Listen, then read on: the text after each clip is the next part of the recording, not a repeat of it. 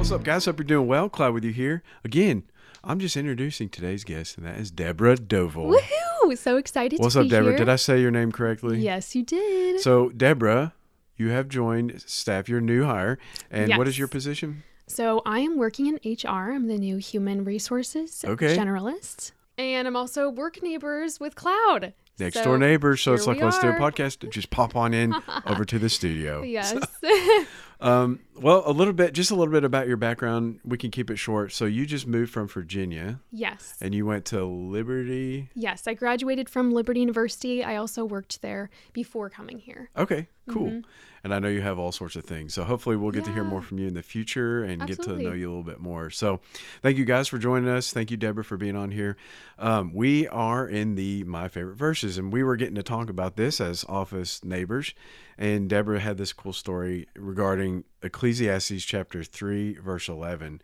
And so let's just give a little background real quick. So Ecclesiastes is in the Old Testament. It was written by, it's actually anonymous. Most people think it was Solomon, but the author identifies himself as the teacher or the preacher, the prophet, whatever.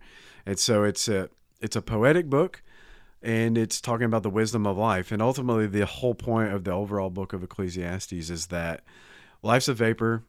Life is short. Like, it sometimes seems pointless. And so what is the point of life? Well, at the end, he says, everything's been heard. Obey God and keep his commandments, which we know we can't do perfectly. And you look at the New Testament to see the full picture in Scripture, to know we need Jesus.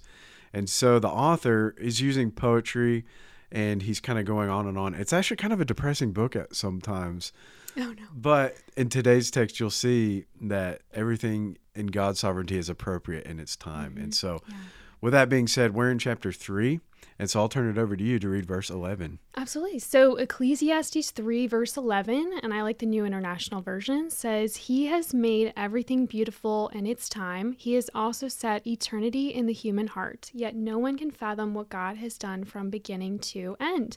So just to jump right into the story of... It's like, why is it your favorite verse? Yeah, why is this my favorite verse? When I was 13, 13-year-olds go through like the transitional period of puberty and the insecurities of feeling like, you know, am I attractive enough? Am I like whatever? And so do I fit in? Yeah. And so I think, you know, that morning I felt like God was calling me to do my devotions, and I had this short little Devo book that I was doing. And I just remember going about my morning, and I was looking for something, and I don't remember what it was at the time, but I was underneath the bathroom sink just rummaging through this stuff, found like lotion and a body wash, and that was the Bible verse on both of those. So, okay. The lotion and the shampoo had Bible verses on them? Yes, they had Bible verses on them. Okay, cool. I learned something. Yeah. I didn't know that. I use the Bible verse shampoo every... No, I'm just kidding. I'm bald. If you can't see that. No. Yeah, I'm bald. A little encouragement while you're, you know, taking a shower, whatever. Yeah. Yeah, so I read that Bible verse, and I just thought, you know, that's nice. You know, didn't think much of it. And then I went to go do my devotions for the day, and it was the same Bible verse.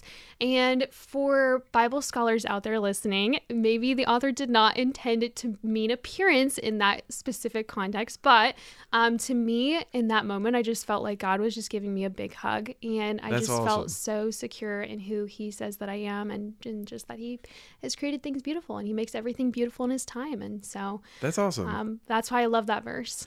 So verse 11, he has made everything beautiful in its time. Yes. And you felt like God was giving you a God hug in Scripture. That's always a good thing when we have that in Scripture. Yeah. I'm really glad that you came on, and thank you for sharing your favorite verse. Yes, thank you. Hope to hear more from you in the future. Thank you. Do you have any, let's say, practical takeaway or anything you'd like to leave us with?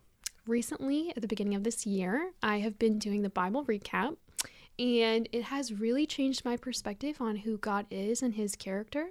And just being in the Word every day has just renewed my mind in a way that I haven't done in several years.